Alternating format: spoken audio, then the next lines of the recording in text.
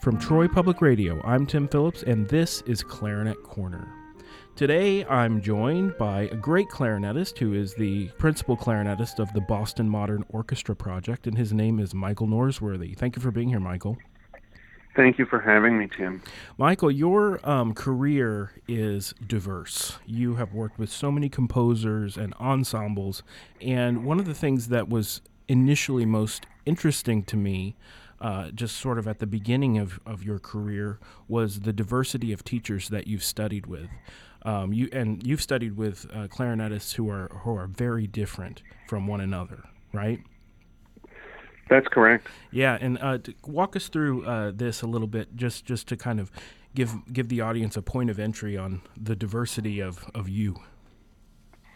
Well, I essentially come from two major schools of playing, the Hasty School and then the Opperman School. So I went to undergraduate at Michigan State University, and I worked with Elsa Verdere there.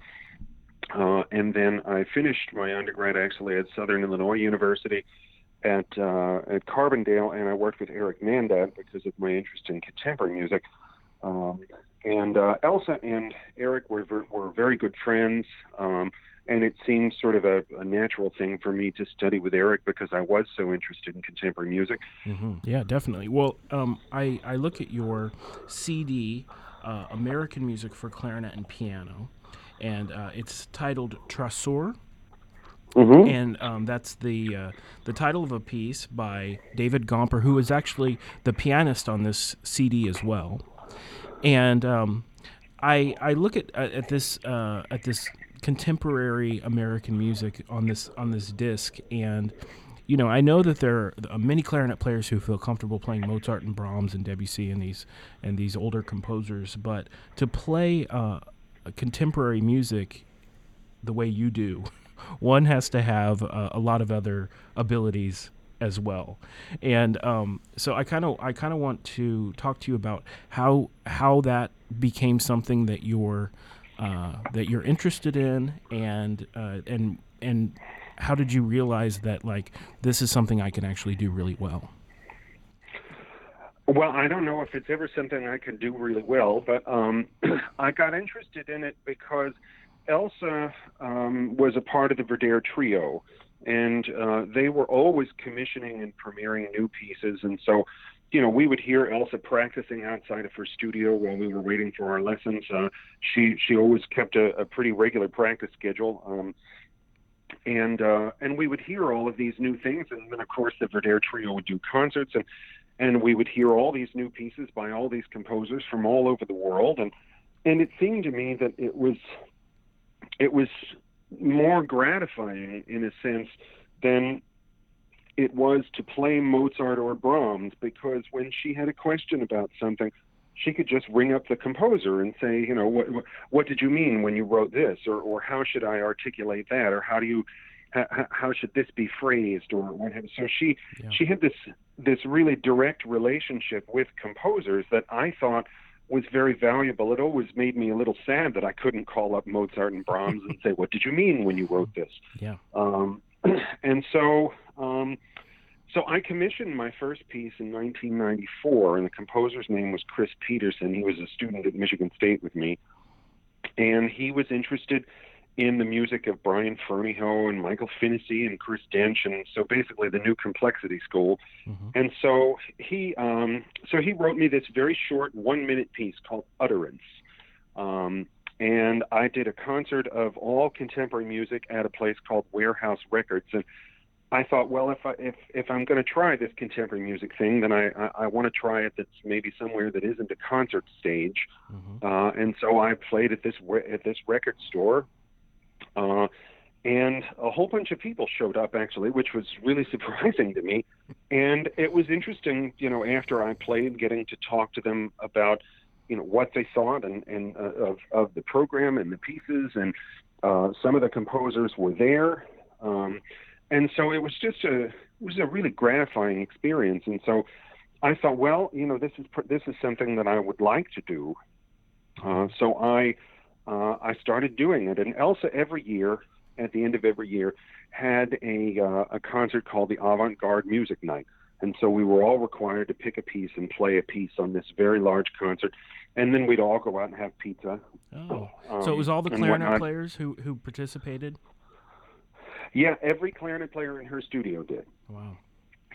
And so it was it was sort of a very light kick in the pants to say, hey, this is important, and you should be out there doing this. Yeah, So we were grateful for that because it really put us in touch with a lot of people. Yeah, well, I tell my students sometimes to do some of these things that are required by contemporary music. It requires a certain control that you might not have physically, or that you might not realize that you need to do some of these, like multiphonics and various other things.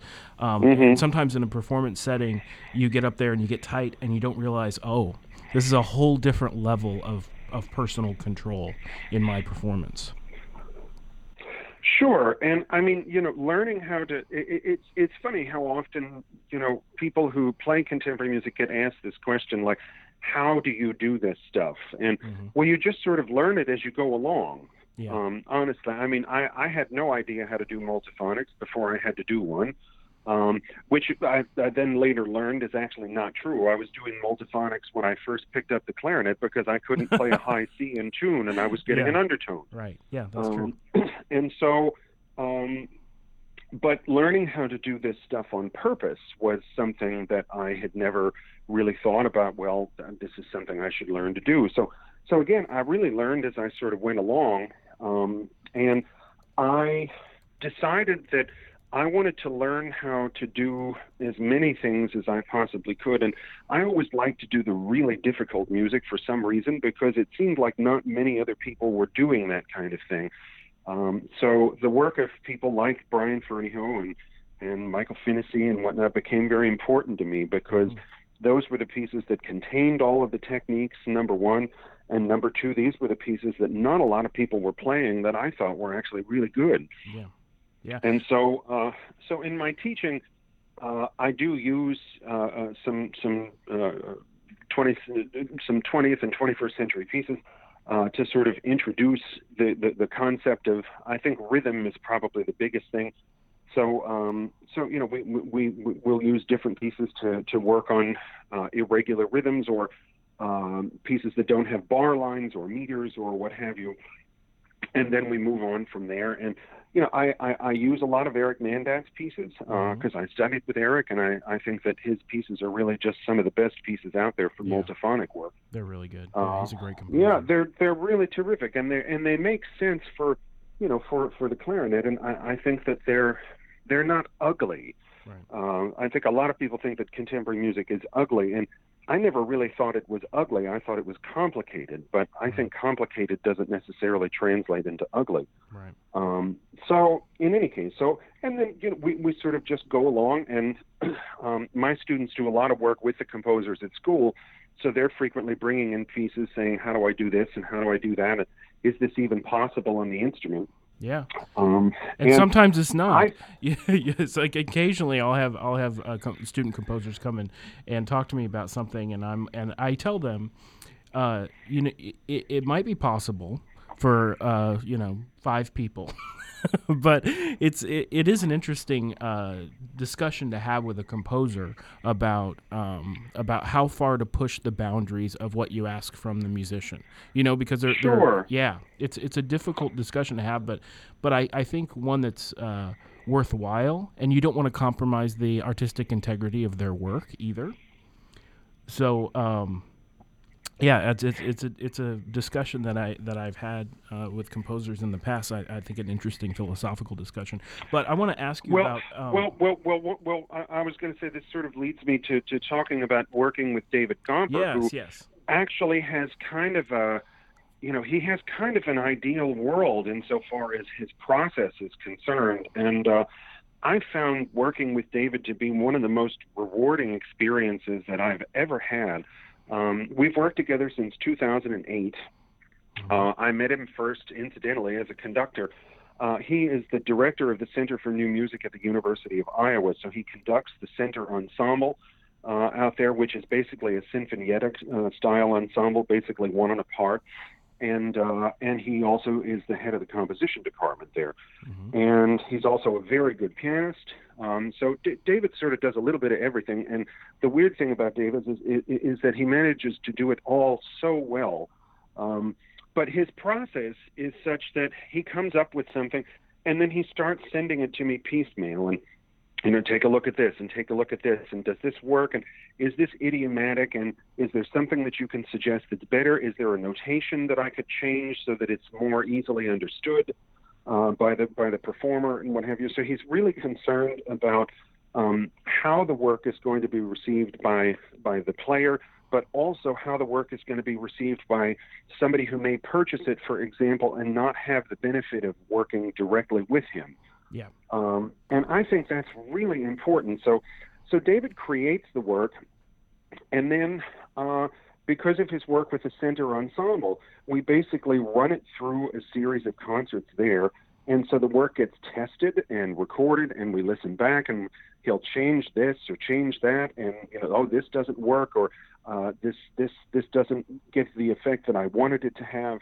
Mm-hmm. And so it really is sort of a workshopping kind of experience. Yeah. And then eventually we arrived at this version of Tresor for clarinet and piano, which then formed the basis for the clarinet concerto. And the clarinet concerto is basically Tresor with a cadenza and some expanded sections because the orchestra, of course, has lots of colors available. Right. And so we did that then with his center ensemble with a one-and-a-part version. And then that got expanded into the Clarinet Concerto, which we recorded for Naxos Records for the Royal Philharmonic, and that's with big orchestra and what have you. So it's really like watching something. It's first born, and then it goes through its sort of baby steps and adolescent phases, and then it becomes this fully matured work for a clarinet player and orchestra. Yeah. And it was really a wonderful experience, and we've played together for, like I said, a long time. And so we played this piece probably, 30 or 35 times before we recorded it. And that gives a much needed sort of, comfort zone, because you've done it and you know how it's going to go, you know what to expect, you know where the pitfalls are, and it makes recording it very simple. So, yeah. And David did so much work in terms of fundraising and grant writing and what have you, and I'm very, very grateful to have had the chance to do this with him. Well, it's an excellent recording. I'm going to give the audience a chance to hear it. So this is clarinetist Michael Norsworthy, who we've been talking to, and pianist and composer David Gomper, and this is their recording of Tresor.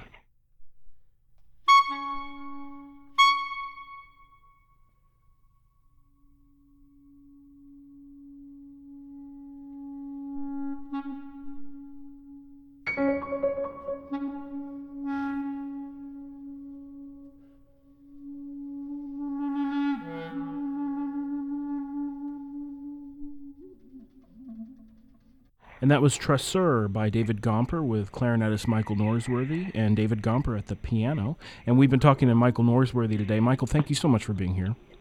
Thank you so much for having me, Tim. You've been listening to Clarinet Corner, a production of Troy Public Radio and produced by Joey Hudson. I'm Tim Phillips, and there's a lot more where that came from. This is Troy Public Radio.